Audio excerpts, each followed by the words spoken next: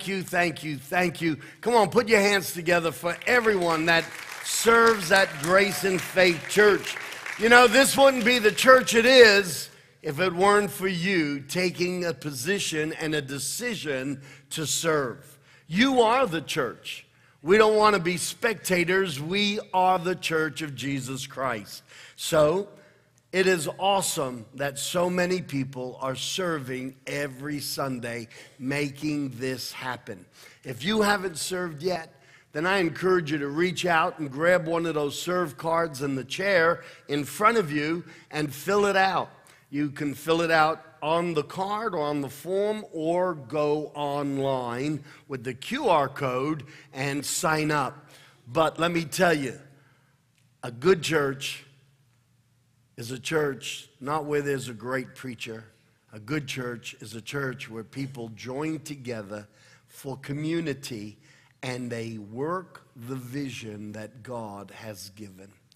I want to thank you. You know, this is Labor Day weekend, and Labor Day weekend was established primarily to recognize all the millions of men and women across America who have labored. Labor Day weekend. It's a celebration about you. I want to tell you that in no arena are you more important than the kingdom of God.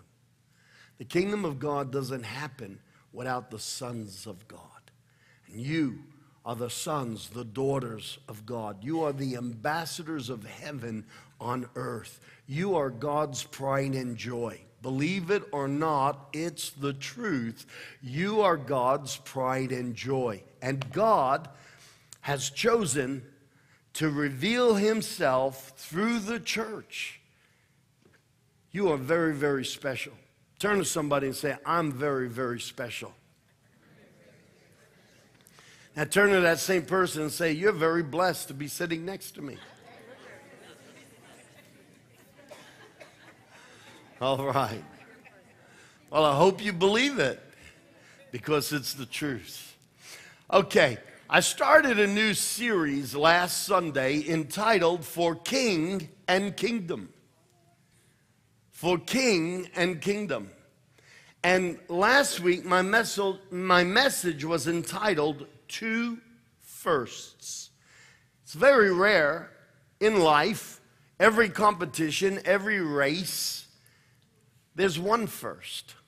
And yet, very clearly and distinctly, Jesus outlined two things that need to be first in our lives. And last week, very quickly, I quoted Matthew chapter 22, verse 37 of 40. Jesus was talking to a young man, and he said to him, you should love the Lord your God with all your heart, with all your soul, with all your mind. This is the first and greatest commandment. Everyone look at me for a moment. That it's the first commandment may not mean a lot. But Jesus said this is the greatest commandment. We measure sins according to our likes and dislikes. We measure sin according to social approval and disapproval. We measure sin according to church standards. But have you ever stopped to think that if God said that loving him first is the greatest commandment, then the greatest sin we could make is not letting God be number one in our life? Amen. Wow. It's not often we think of it in that way, but it is very important that we do. The greatest sin we could commit is not, and I don't want to name particular sins, but it's not doing this or doing that. It's not letting God be number one in our lives. And I think we would be very wise to make sure on a regular basis, look into the mirror of God's word and let the word wash you. Listen, I'm sure you're happy about what I'm about to tell you. I shower every day. I don't want you to smell me before you hear me or see me. Pastor Rob's coming. I shower every day. In fact, sometimes I'll even shower twice a day. What's the point? The point is this: we need to wash ourselves with the Word of God on a regular basis. And when we wash ourselves in God's Word, it helps us to realign our lives and our priorities so that we're lining up with God's kingdom and God's lifestyle. Amen. So Jesus said, got to love God first. That's the greatest commandment. Breaking that is actually the greatest sin. Secondly, he said in Matthew chapter 6, verse 33, seek first his kingdom and his righteousness, and all these other things will be added unto you. We think that the way to get successful and be wealthy is to do what everyone else in the world does and to chase these things. The problem is that if we chase these things the way the world does, they end up owning us rather than us owning them. When we chase these things as opposed to pursuing the kingdom of God, we have already compromised and we've allowed ourselves to barter with the spirit of this world, and they will take ownership of us to lend us something of theirs. That's a powerful thought, isn't it? Jesus said, seek first the kingdom of God, and your Father knows how to bring the world to you. I would rather that God brings the world to me than me have to barter and compromise a part of my soul to get the things that I need. He said, seek first the kingdom of God, and all these things will be added unto you. So there are two firsts in the gospel that Jesus talks about. In fact, they are the only two things that I see Jesus saying, this is first. Love God and love his kingdom. And hence, the theme of this series is for king and for kingdom. My message this morning is entitled, Living in This World for His World. Living in this world for His world. And I want to pick up where I left off last week on that verse, seek first the kingdom of God, and all these things will be added unto you. And I want to clarify something.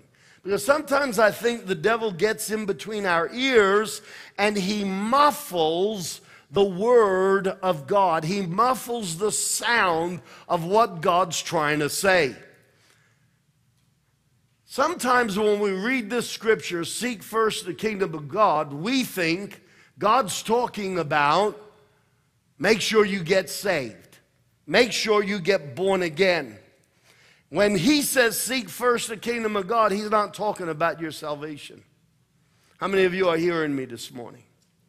When he said this, he's actually talking to people who are already followers and already believers.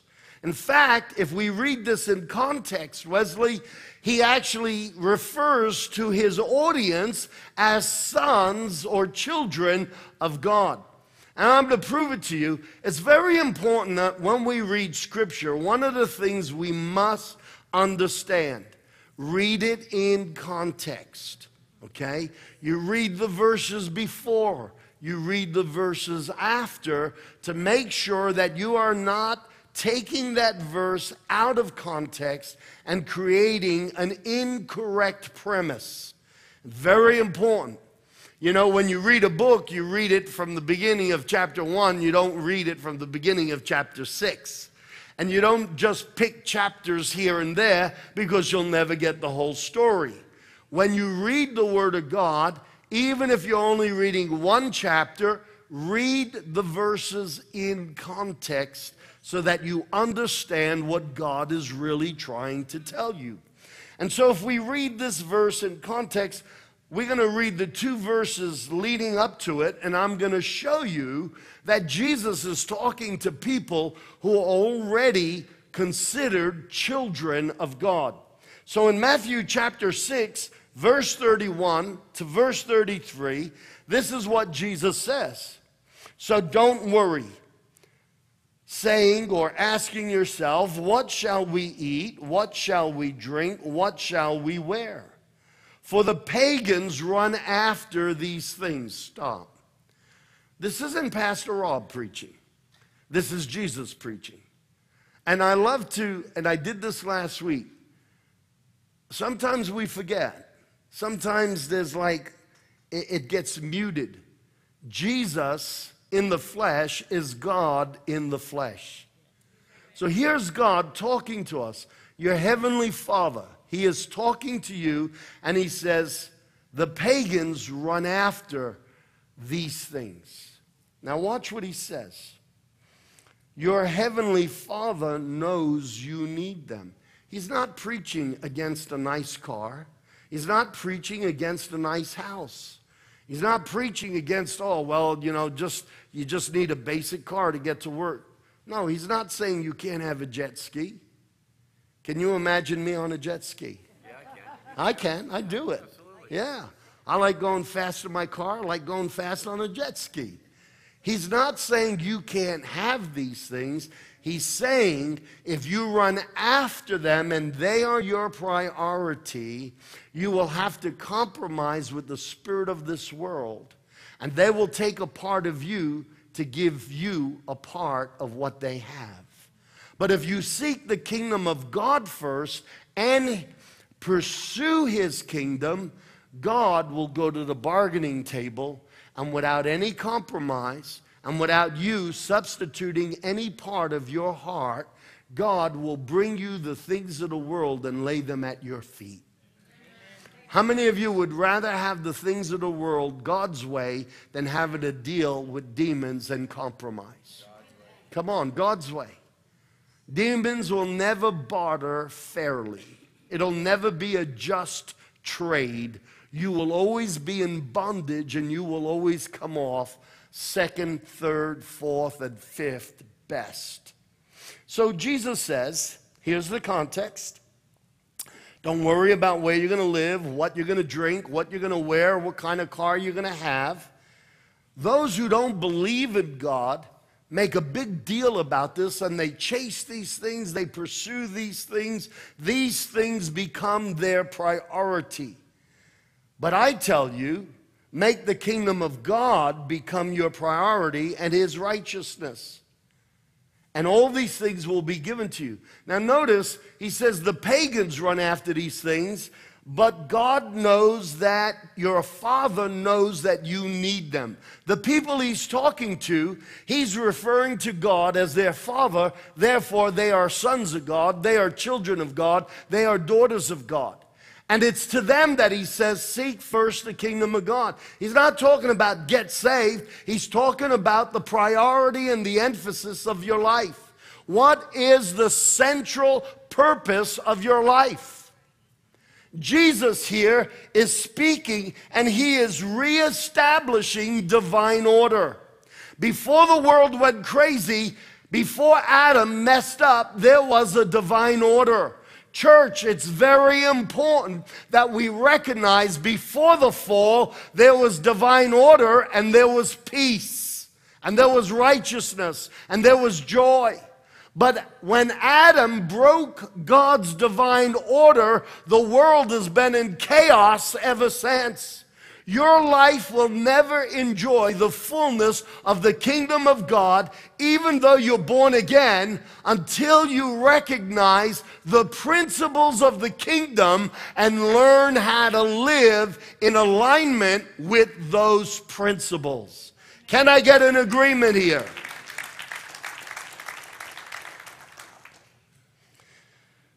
So we're going to put on the screen, Jesus is reestablishing divine order. Love God first above everyone and everything. And pursue the best for His kingdom, and He will pursue the best for you. You see the emphasis, we're going to put up another screen. The emphasis and the center of our lives is meant to be God. How bodacious of God. He wants to be first. Let me tell you, The reason why God says, I have to be first, and you need to love me above anyone, and anything, is because that is the only foundation that'll bring divine order and peace into our lives. The moment someone else is a priority to you above your love and your passion for God, your life is built on a rocky foundation. How many of you know you could love someone with all your heart and it may not be reciprocated? Every one of us, if you've lived more than 5 years, you've experienced, you can love with all of your heart and it not always be reciprocated. And God says the way to build a life is to build your passions first on Him. Because when God becomes the center of your life, God will order your life. Come on. When God is the center of your life, God will order your life. Yeah, give Him a hand. Amen. And so Jesus is preaching about divine order. He says, love God first, and then love His kingdom. You see, if you're passionate about God, you will be passionate about the things that are important to Him. When a young man falls in love with a young woman and he's full of himself, he's passionate about his stuff, and he's neglectful towards the things that are important to her. But when a young man is passionate about his young wife more than he is passionate about himself, he will always attend to her preferences.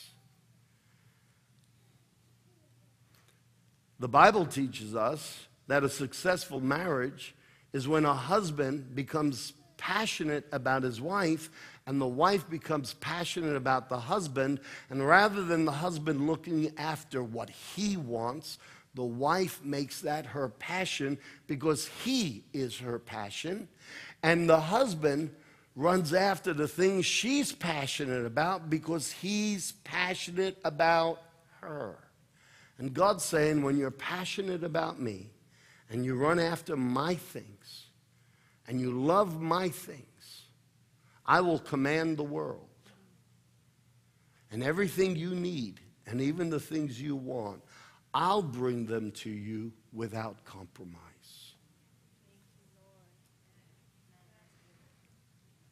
The moment our life is not centered around God, we are already off kilter.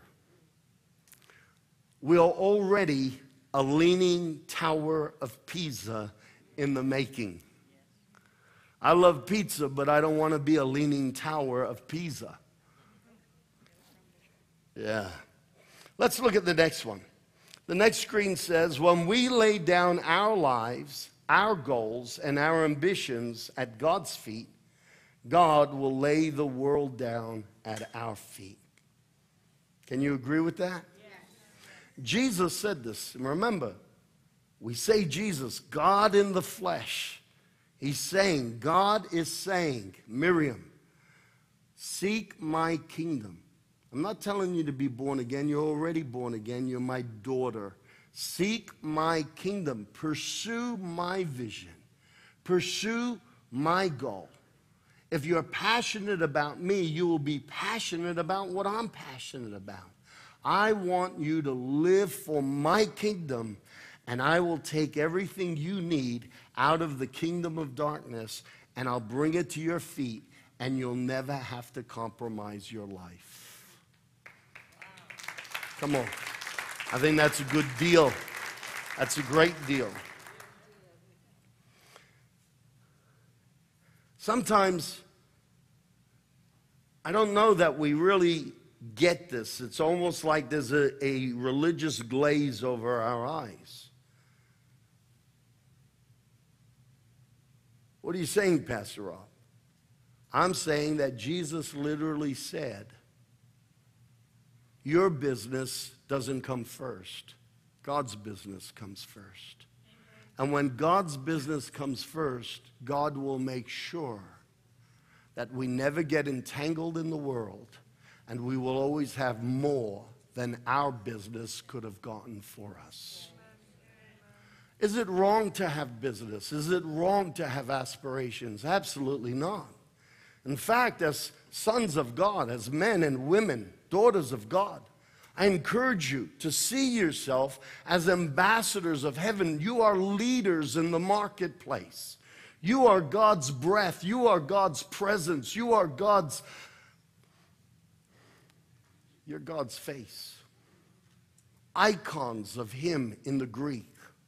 Made in His image to be icons. We are the reflection of God. Be in business. Nothing wrong with it.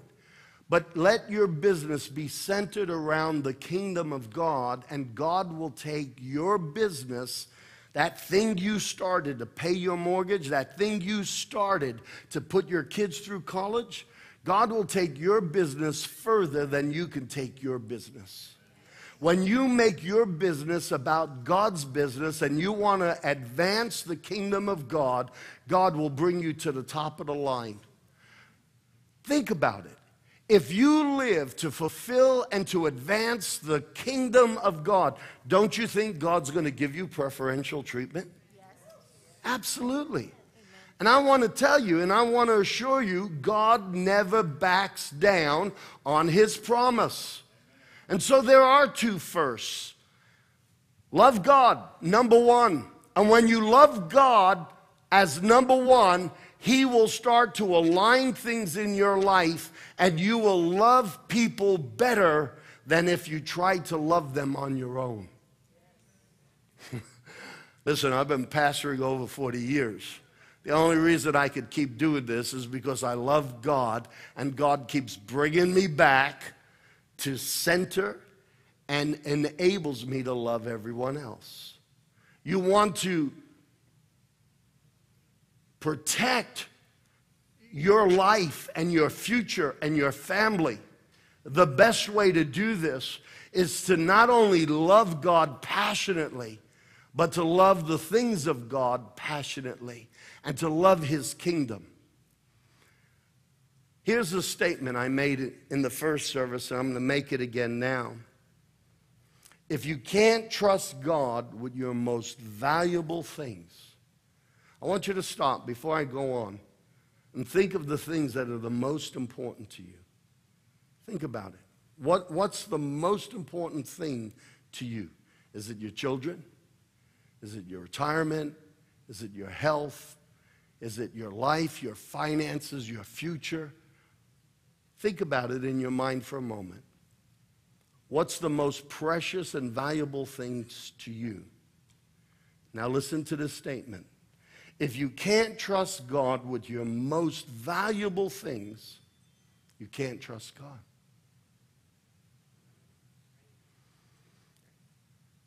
If you can't trust God with the most important things of your life, the problem is you can't trust God.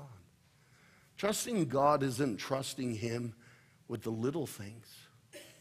If you can't trust Him with the most important thing of your life, the problem is you have an issue trusting God.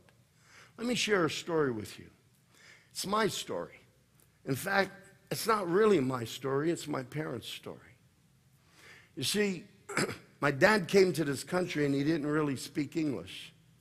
And his parents were among that first wave of Italians that got saved, and they came out of the Catholic Church. Mind you, I'm not saying coming out of the Catholic Church is what saves you. But they went from dead religion to relationship. It was during the days of Mussolini, and the secret police would throw anyone who wasn't Catholic into jail. And so the preachers would preach in their homes, and they would close up the windows, and sometimes the secret police would come and throw the preachers in jail. And it was in this first wave of renewal in Italy that my grandparents got saved. Well, my dad was a little bit rebellious, and he was running with the world, was packing a gun, and he was signed up with the Communist Party. Wild kid doing all the things that wild, unsaved kids do. But he had a God encounter. And he came to know Jesus as his Lord and Savior. His dad died when he was 11. Around the age of 16, 17, he came to Christ. And he decided he wanted to start preaching. And so he'd go on the train to nearby villages and he'd start preaching to people about Jesus Christ. At the age of 17 and a half, he contracted spinal meningitis. Back in those days, it can be deadly today. Back in those days, especially so. And so the doctor had come over and he said to the family, I'm sorry, but there's no hope for your son. I'll be back in the morning to sign the death certificate, start making preparations. Well, fortunately, my father's family had all become believers, and they believed in the miraculous power of God. And one of his aunts sat by his bed all night and just prayed through the night. I heard my dad tell this story so many times as he would share with new believers. He said that he felt his body, his spirit coming out of his body twice. And as he started to lift out and look down, he would see his aunt intensify in prayer. And she'd start calling on the name of Jesus. And each time he'd be sucked back into his body. In the morning when the doctor came, my father was not only alive, he had gotten out of bed and already had breakfast and was 100% recovered. The doctor was blown away. And with this, it just fueled my father's passion for God. He loved him. He met my mom. He moved to America, didn't speak much English. And an opportunity came for him to serve as a pastor, not in the next town, but on the other side of the world. Now, many people have Australia on their bucket list. How many of you have Australia on your bucket list? Would like to, raise your hand, let me see. Would like to go visit Australia before you kick the bucket, right? So quite a few of you. Back in 1968, America, while Great Britain discovered Australia, America still didn't know it existed. There was no internet. We knew nothing about Australia. So much so that when my father and mother decided they would leave all of our family, and when you say all of your family, we're talking about an Italian family. So it's a big family. It's a touchy-feely family. It's a family that is getting together and having loud meals together on a regular basis. And Mom and Dad decided that they would take their 3 young sons, I was only 9 years old at the time, and take us to the other side of the world, to a continent we knew nothing about. In fact, the only thing my parents knew was that there were Italian believers there who needed a pastor. There was a group of about 60 people. And so I remember crawling up on my mom's legs and asking her and saying, Mom, do they speak English there? And this was the answer: I don't know. I said, Mom, are we going to go to school there? Do they have schools? She said, I don't know.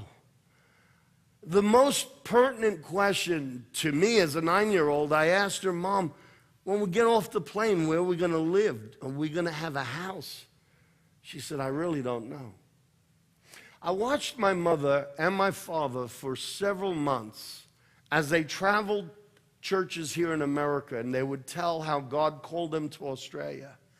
And my mother would share her story for maybe 5-8 minutes, always breaking down and crying and saying, I told God, what are you going to do with my kids?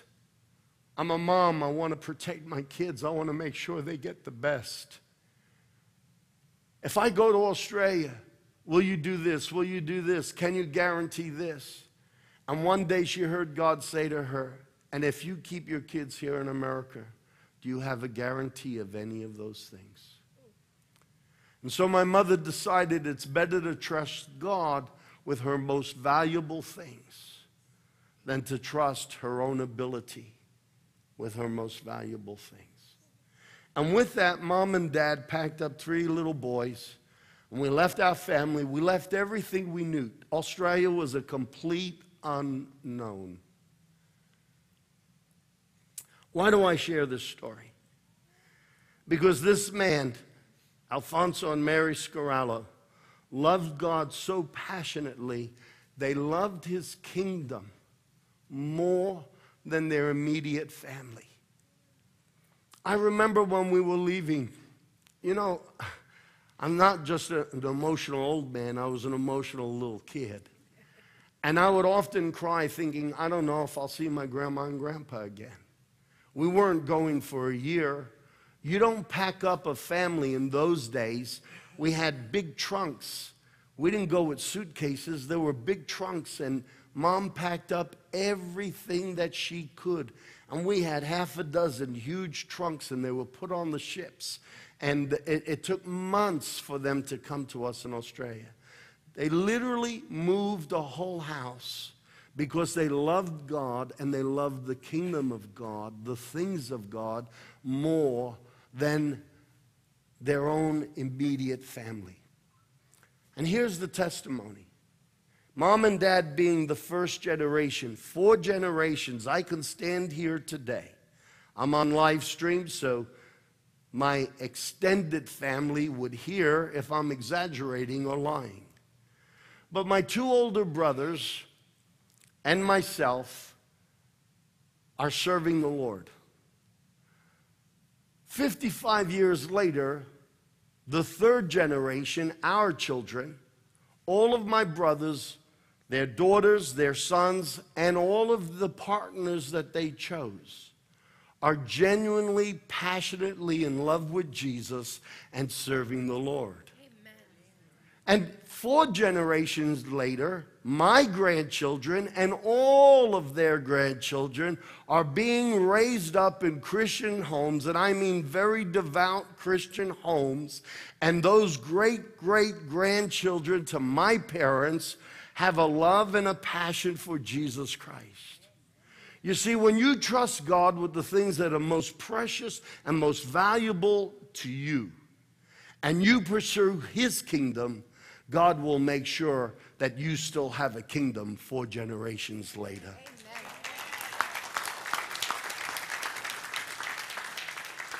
God is a debtor. He doesn't owe. God is not a debtor to anyone. He doesn't owe anyone anything. You know why? He pays his bills up front in full. He comes through with his promises all the time. And so the kingdom of God, it is very important that we learn to develop, every one of us here, that we learn to make God the priority in our lives. And if God is the priority in our lives, then the things that are important to God become important to us, and they become a priority. Just like a young man who loves his young bride more than himself, everything that's important to her will become most important to him, and vice versa. And when we make the things of God most important to us, God will make sure that He will lay the world at our feet. And everything we need and everything we want, God will take care of us. Can I get an amen here this morning? Amen. Come on. Turn to somebody and say, I believe that. Come on. Say it. I believe it. God said it. Come on. Repeat after me. God said it. I believe it. I want you to repeat this. My future is better in God's hands than my hands. If you have business, if you have industry, if you're an employee, do everything you do to advance the kingdom of God.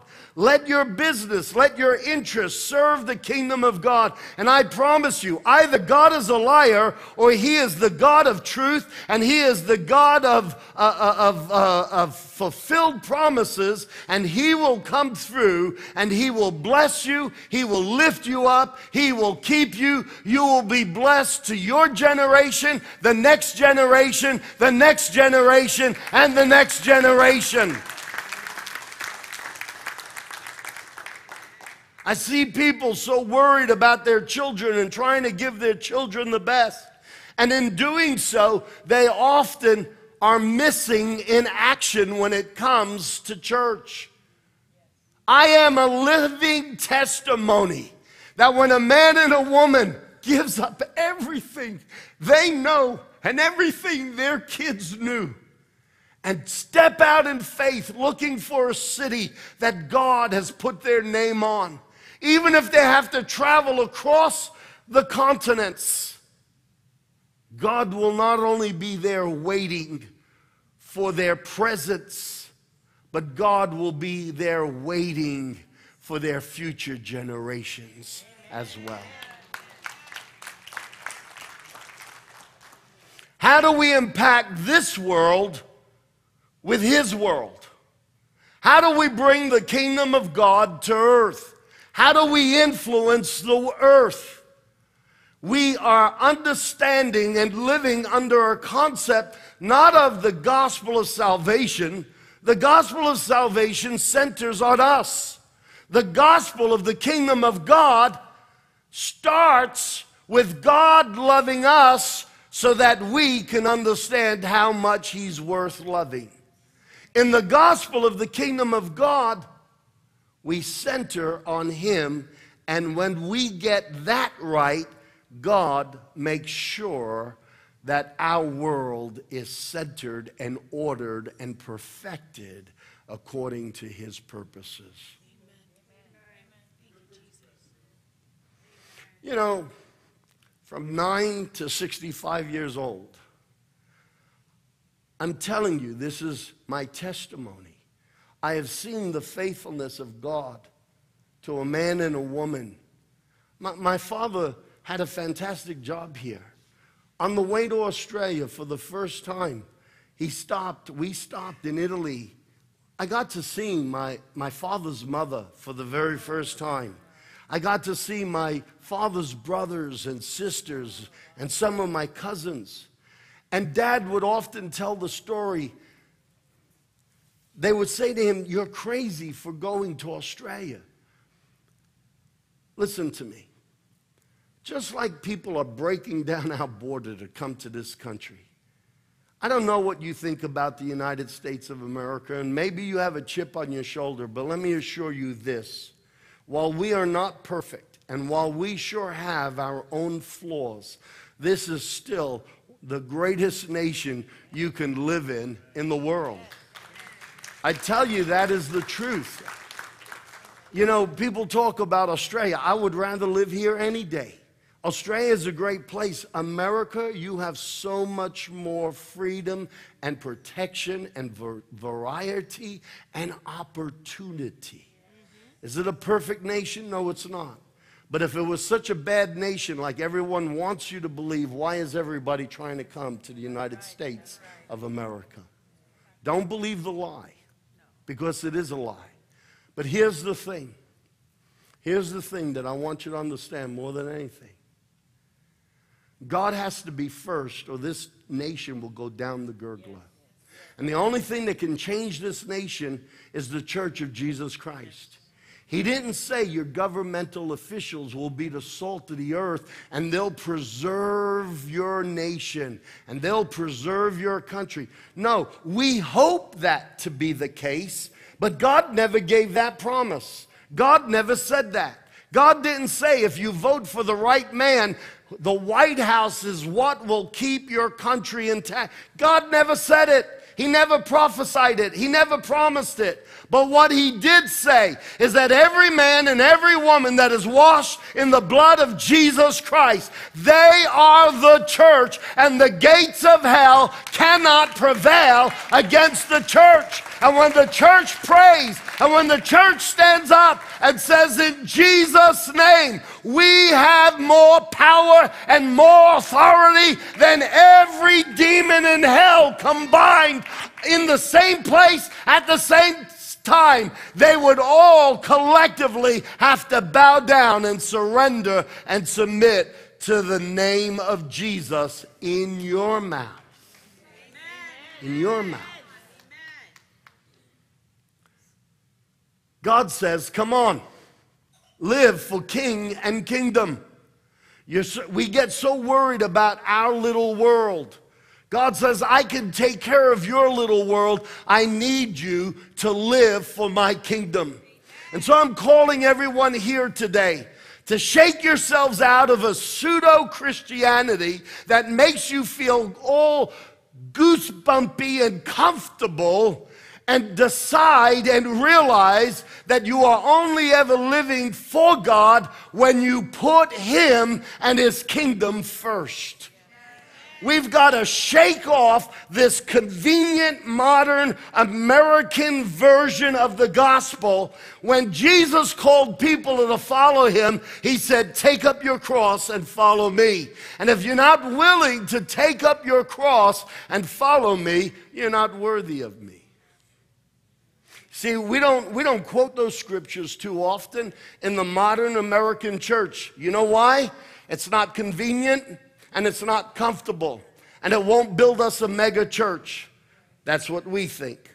And God says, if you put me first, I'll take care of everything you could ever want and everything that is important to you. I have several missionaries here, people who have been in ministry. Am I speaking the truth when I say you guys have put everything on the line? You live for God. Has God covered your back? Has He done more for you than you ever could have imagined? My mother's cry constantly was, God, my boys, how can I go to this country? We've never been there. Will they have an education? Will they be healthy? Is there medicine there? Will they speak English there? And God finally challenged her and said, Mary, Mary, can you guarantee those things? I guarantee you that if you put them in my hands, I'll take care of their future. 4 generations later, every one of us are serving the Lord Jesus Christ. You guys have been missionaries. You guys have been in ministry. Am I exaggerating? Am I lying? Have you put your children on the line?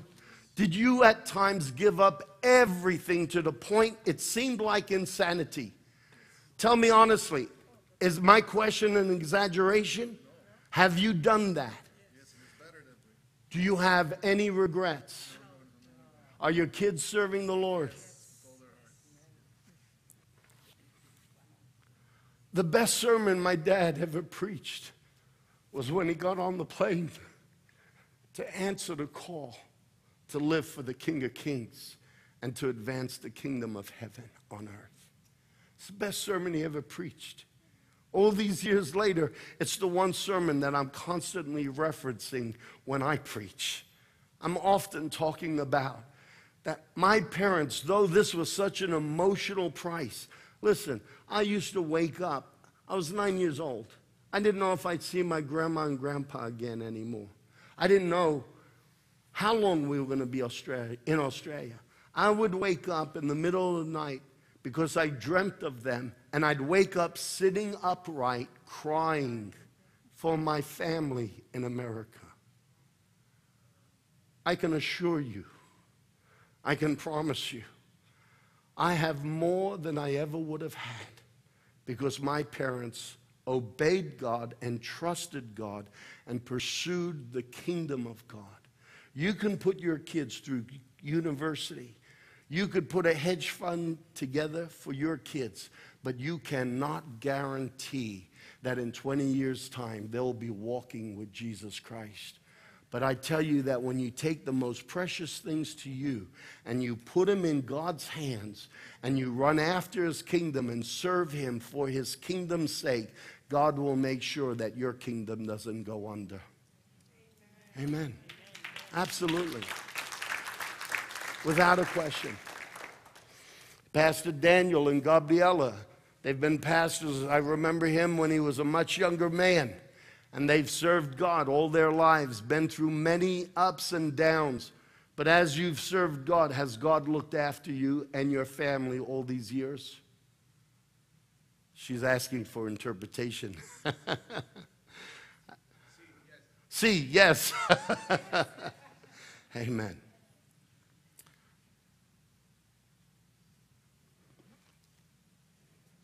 How do we impact this world? It's so important that we stop living for us first. Yeah, I said it. Stop living for us first and start living for the kingdom of God. Nobody knows how to look after you better than the king. And when you live for the king and you live to serve his purposes, God will make sure that you and yours are a priority in his world. Are you hearing me? Yes. Listen, this isn't always preached as pointedly as I'm preaching this today. We don't want to scare people. We don't want people to feel like this is too much of a cost. If you can't trust God with your most valuable things, you can't trust God. That's right. That's right. But if you can take your most valuable things and put it in his hands and run after his kingdom, you obviously have made God center in your life. And God will obviously center everything around your life. We keep trying to hold things together. The best way to hold things together is to let them go into God's hands and put yourself in God's hands and go after God. Amen.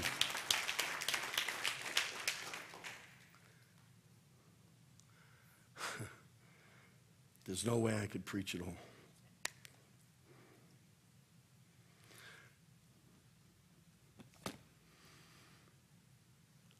We're about to go into a new season of connect groups. We're pushing an expansion, and we're bringing a sharper, clearer emphasis to what we are doing. And the New Testament church grew wildly and passionately because people made God part of every area of their life. And so when you study the New Testament, you will see over and over again that they met in the temple, they met in the church, it was called the temple, but then they also met house to house. And they devoted themselves to the apostles of that day. They devoted themselves to the apostles' teaching. And they broke bread, they had fellowship, and they prayed on a regular basis, not just in church, but house to house. I'm having to speed through the last half of my message. This is a pattern seen twice, written in the book of Acts, once in Acts chapter 17, verse 4 to 7, and then again in Acts chapter 2, verse 42 to 47, and then again in Acts chapter 5, verse 41 to 42. The church met together in the temple, and then they met together house to house. In fact, in Acts chapter 17, Paul was preaching in Thessalonica. Whenever you read Thessalonians, that's the church in Thessalonica. And Paul was writing to the Thessalonians, the people of Thessalonica. This is what happened. In verse 4 to 7, it says, some of the Jews were persuaded and joined Paul and Silas, as did a large number of God-fearing Greeks and quite a few prominent women. That means there were business women. But other Jews were jealous, and they rounded up some bad characters from the marketplace. How many of you know there's always a bad character somewhere in every story? They rounded up some bad characters from the marketplace, and they formed a mob and started a riot in the city. They raced to Jason's house. Everyone say Jason's house. In search of Paul and Silas. Why would unbelievers race to Jason's house looking for Paul and Silas unless it was rumored abroad that the church meets in Jason's house? It goes on and it says, but when they did not find them, they dragged Jason and some other believers before the city officials. So they go to Jason's house because they know that's where the church meets. And they're looking for Paul and Silas, but they're not there, but other Christians are there. So they grab Jason and they grab the other believers that are meeting at Jason's house, and they bring them before the city officials and they shout, "These men have caused trouble all over the world, and now they've come here." How many of you would like to have the reputation that for Jesus you caused positive trouble all over the world? Come on. That's the reputation the church needs to have. We want to be safe. We want to be secure. You don't win a Super Bowl by playing safe. You got to be on the offensive, not the defensive. And so here's Jason, and what we know from this scripture is that the early church turned the world upside down. The unbelievers went looking for Paul at Jason's house. They found other believers, the church, at Jason's house. And then lastly, they said here, these men have caused trouble all over the world. They've now come here, and Jason has welcomed them into his house. That was the pattern of the early church. And so we are raising up more and more connect group leaders. And we're looking for people who will start to open their house because they get the revelation. I need to seek God and His kingdom first. And when I put the things of God as a priority in my life, God will put the things of Rob as a priority in his life. Amen. Hello? This is how it works. We either believe the Word of God, or we make believe we believe the Word of God. And if we believe the Word of God, we can make critical decisions based on what is written, not on what we think. The Word of God often contradicts my opinion. But I have learned, Angel, over and over again, Angel, I have learned to take my opinion and put it aside, because the Word of God is infallible, and the Word of God will be supported by God Himself every time. And every time I refuse to go the way of my logic, and I stand on what the Word of God says, the kingdom of God will come behind me, it will back me up, it will promote me, and it will advance me. And that's how much we need to be convicted about God's Word. Church, it's not enough that we meet here. We are heading in towards the closing days before great judgment. I think everyone here can agree the world is crazy, and it's getting crazier at a crazy rapid speed. Can we have an agreement? I don't care who's in the White House. The problem is that the Church of Jesus Christ needs to be in the right house. Not White House, right house. We need to get our act together, and we need to commit ourselves daily to praying, to meeting together, to worshiping together, breaking bread together, and having fellowship. As Americans, we're very independent, and we don't like to be told what to do. That goes contrary to the kingdom of God. You can't let God be first in your life if you're not willing to let the Word of God tell you what to do. I need more amens than that. We are independent. We celebrate our independence every July 4th. Americans are very self-assured and very self-confident. And that's not necessarily a bad thing, but it opposes our dependency on God. And we need to put ourselves second and put God first and say, I'm going to build me and my family and my future on a passion for God and on a passion for His kingdom. We are at a place where it's not enough that Americans are going to church. We are at a place where we need the church to have a revival and understand who we are and what we can do and how much power and authority we really have. I want you to come here every Sunday, but every Monday, Tuesday, Wednesday, Thursday, Friday, Saturday, I want you to be the kingdom of God out there. I want devils to shake because you're going to show up at work. I don't want you to be at the water cooler moaning, groaning, complaining about all the bosses above you like everybody else does. Because if you do, you are being swayed by the same spirit of the world that is influencing everyone else. Jesus said, blessed are the peacemakers. They will be known as sons of God. When you're at the water cooler and everyone is, you gotta watch my words, complaining and bad-mouthing the people in leadership, take out the fire hydrant of the Holy Ghost and put all of that gossip and all of that criticism under the water of the Word of God and be a reconciler, be a peacemaker. They will be known as sons of God. You know who's going to know them as sons of God? Demons. Because they will know that you will always put out the wildfire that they are starting. The world wants to keep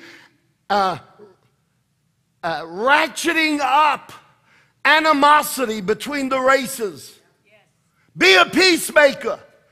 Let's shake off our disappointments or our grievances and let's start to put the Word of God into conversation and be a peacemaker. If we're going to build the kingdom of God, you can't be a divisive person at the same time.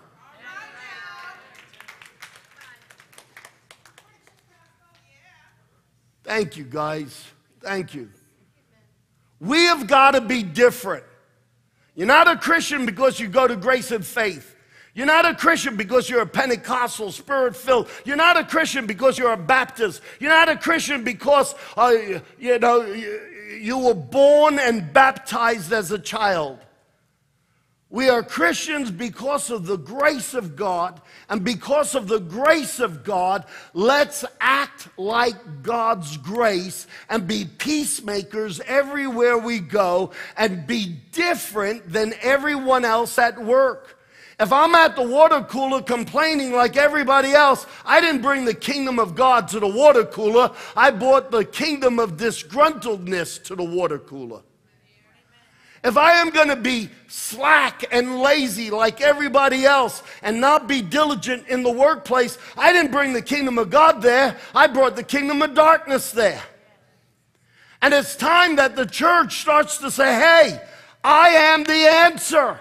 With Christ in me, we are the answer. And we have to be different. And when we're different, we have a chance of impacting and influencing the world because we're living from a place where God is first, the kingdom is first, and it's changed our attitudes and it's changed our heart.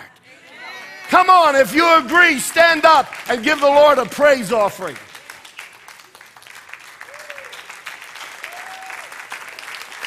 Amen.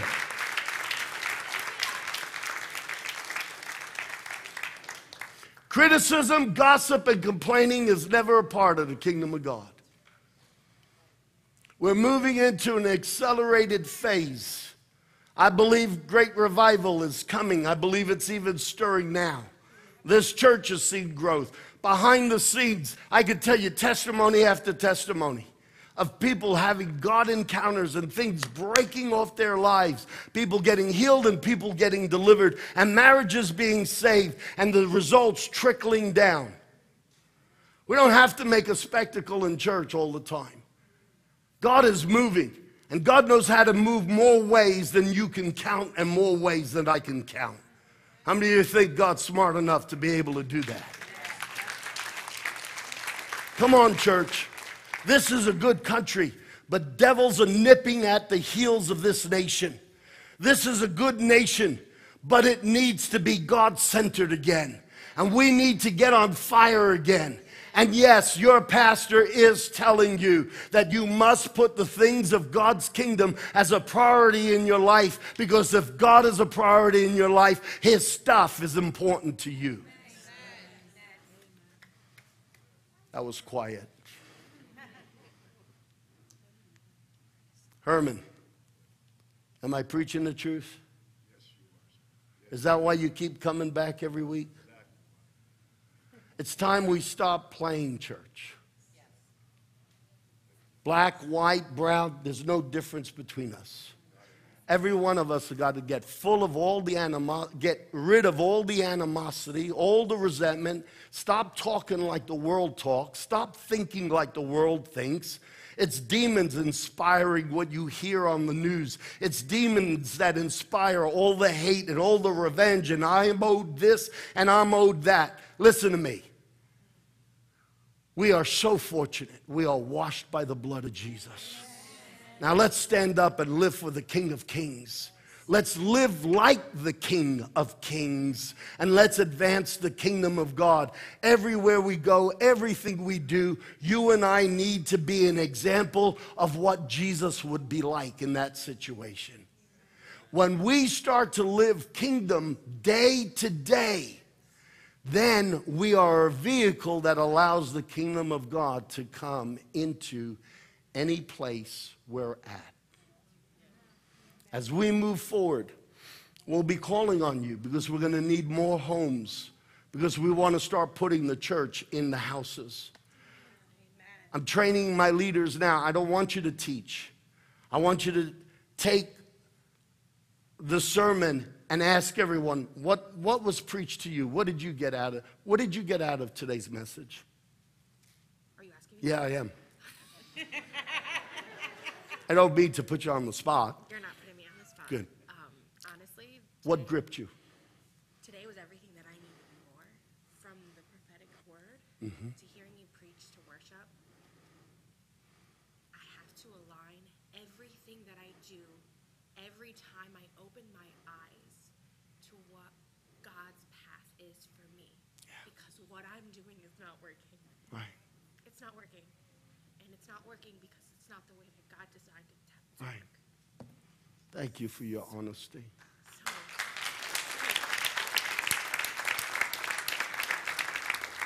I was vigorously taking notes on everything you were saying, and I've already sent it to like 5 different people on my phone. She said, I was vigorously taking notes on everything you said, and I've already sent it to 5 different people. Okay. People that I don't necessarily always get along with. But, and that's another thing that kind of hit it on the nail for me when you said that God can help me love people better than I can. Yeah, absolutely. When God is first, then all of who God is starts flooding into our lives. You will love your children better. You will love your husband better. No matter how much you love him now, God, when you're full of God and full of a love for him, he will show you how you can love him even better. And when you put God first, you become so full of God that you have literally brought your husband into the presence of God. Yeah. And so I'm training up my leaders to take the message and go around the room. What did God say to you when you heard the message last Sunday? What did you hear God calling you to change? Why would we do that? Because the apostles' teaching is something that the church was devoted to. And it's not about somebody being a preacher in the Connect group. It's about the leader bringing people out of themselves and everyone sharing and expressing what God is doing in their lives. Let me ask you an honest question. This young lady's name is Cassandra. How many of you felt moved as you heard the sincerity of her heart and she was being very transparent? Now multiply that 100 times as 10 people in each house group start sharing what God did for them in that Sunday message or Sunday service. You see, the early church met in the temple, but they met house to house. You guys have been saved just a short time. You blessed me this morning. I'm sure you don't even realize it. But I watched you as a young believer and a young mom and a young wife. And here you were with your little girl on your knees weeping in his presence. Maybe you were asking him for something. Maybe you were thanking him for something. I don't know, and I'm not asking. But even if you were weeping like that and kneeling like that because you needed something for your children, what it says is you have learned to turn to him and trust him. I was so elated. I was so excited. My heart as a dad, as a pastor, I was so thrilled. These guys are genuine. Look at the growth. That's exactly what went through my mind. Look at the growth in their lives. God has become so real to them. In church, we're going into a phase where we will increase the number of houses and groups and leaders, because every one of us, look, here in America, we go to a concert, we're the spectators, they perform. We go to a football game, we're the spectators, they perform. We go to a theater, they perform, we spectate. We go to the movies, they perform, we spectate. We go to church, they perform, we spectate. That's not how the early church grew. I'm always telling you who you are in Christ. I'm always telling you that you are greater than you think you are. The enemy's under your feet, that you have authority. I'm always speaking to your spirit and encouraging your spirit to drown out your soul that's full of fear and inferiority. Why? It is my job to raise up every believer to become a powerhouse and a fortress for the kingdom of God. In this church, let's work together. Let's not work against each other.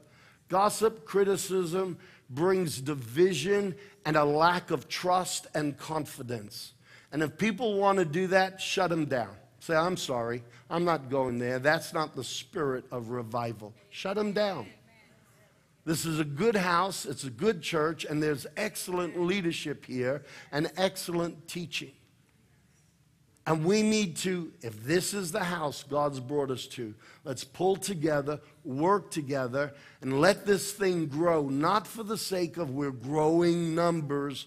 No, let's grow in impact. The kingdom of God has to be expressed through people.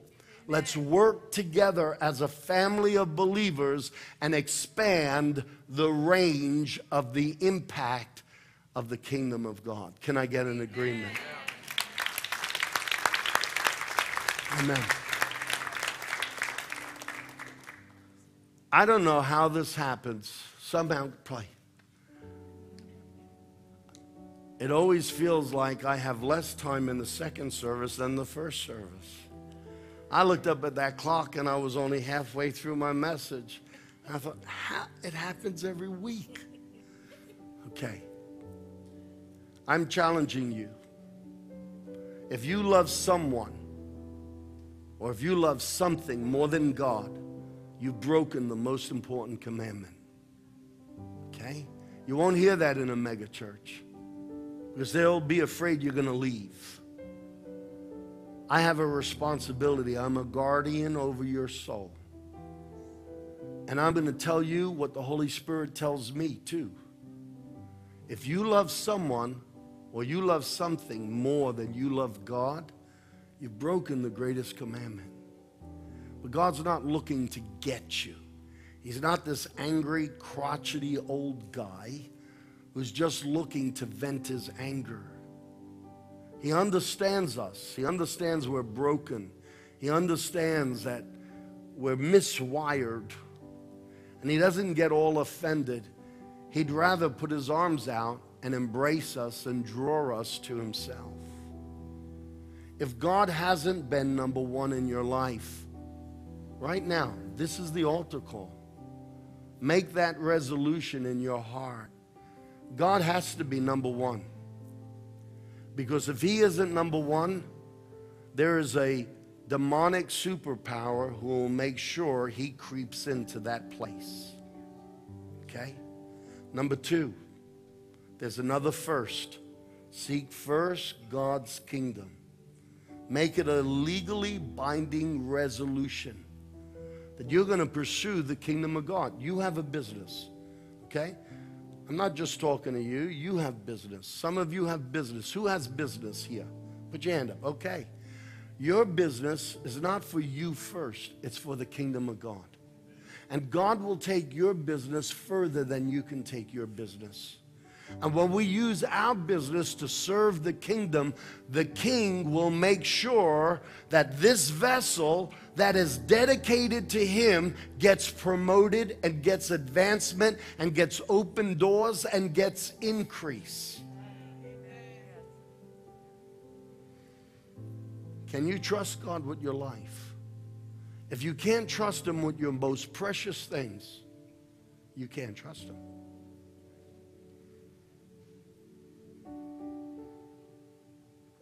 I love my mom and my dad.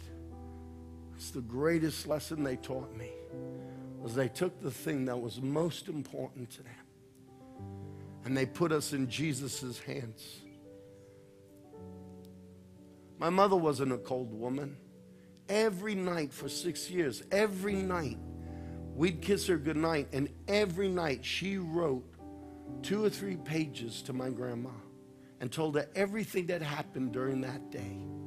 6 years later, there were several stacks like this of aerograms. It's a piece of history.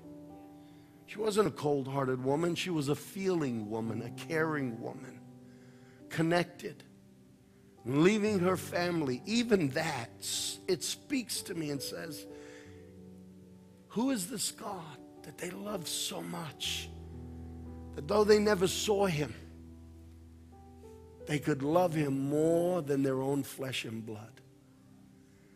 It's a tremendous part of the passion that's in me. They introduced me to a God that's worth living for and a God that's worth dying for. And every Christian here must come to a place where you decide God is worth living for and he's worth dying for. The end is coming very quickly. Very quickly. The church needs to be the 5 virgins that has the extra oil and puts itself on fire. We need to put ourselves on fire. So I'm calling you to ask yourself, do you love someone or do you love something more than God? Because if you do, that's greater than all the great sins you and I could list. And number 2, pursue his kingdom and he'll take care of your kingdom. I want you to take a moment to repent if you need to make a mental decision. God, I got to change this. Whatever this is, I got to change this. I need to come into alignment with your divine order. Every eye closed. How many of you feel like God's touching an area of your life or convicting you of something in your life? Would you raise your hand? I want to know if I'm hitting the mark here today. Keep your eyes closed. Good, good. Put your hand down. Come on, let's pray. Now's the time to make a commitment to God. Father, I thank you that you've given me your word. And while I love these people, I thank you that you've helped me not to be afraid of what they think. I love you too much to be trapped by the fear of man. And I thank you, God, that you've given me a love for people I don't even know very deeply, that I would speak boldly and tell them the truth. I put myself in the same situation as everyone here. And as there are things in me that have to be altered and changed, I pray, Holy Spirit, that you will help every one of us to make the shifts in our heart that need to be made. Help us. Holy Spirit, break down bitterness, break down resentment, break down the spirit and the reasons of fear. Every argument that causes us to resist, I'm asking you, Holy Ghost, for our sake, break them down. Let it fall like a house of cards so that we will line up with God and love him and love his kingdom more than anything else. Holy Spirit, Move in this house and move in every house that preaches Jesus Christ. It's not just about us. We want to see your church all over the world have a great revival. We need it. They need it. Bring it on, Holy Spirit. And everyone said, Amen. One last thing. If you've never asked Jesus in your heart, or if you've walked away from him, you must make that decision to let Jesus come in. While eyes are still closed, if you want to ask Jesus in your heart, raise your hand. Raise your hand right now. Say, yeah, I want Jesus. Thank you, sir. I see your hand. God bless you. You can put it down. Who else? Raise your hand if you want to accept Christ as your Lord and Savior. Sir, I'm so proud of you. God bless you. I want everyone to pray this prayer with me. And those of you that raised your hand, you pray it especially. You know who you are. Pray it from your heart. Repeat after me. Dear God, I hear you. I feel you. Holy Spirit, thank you for touching my heart. Jesus, I've messed up. I am not perfect.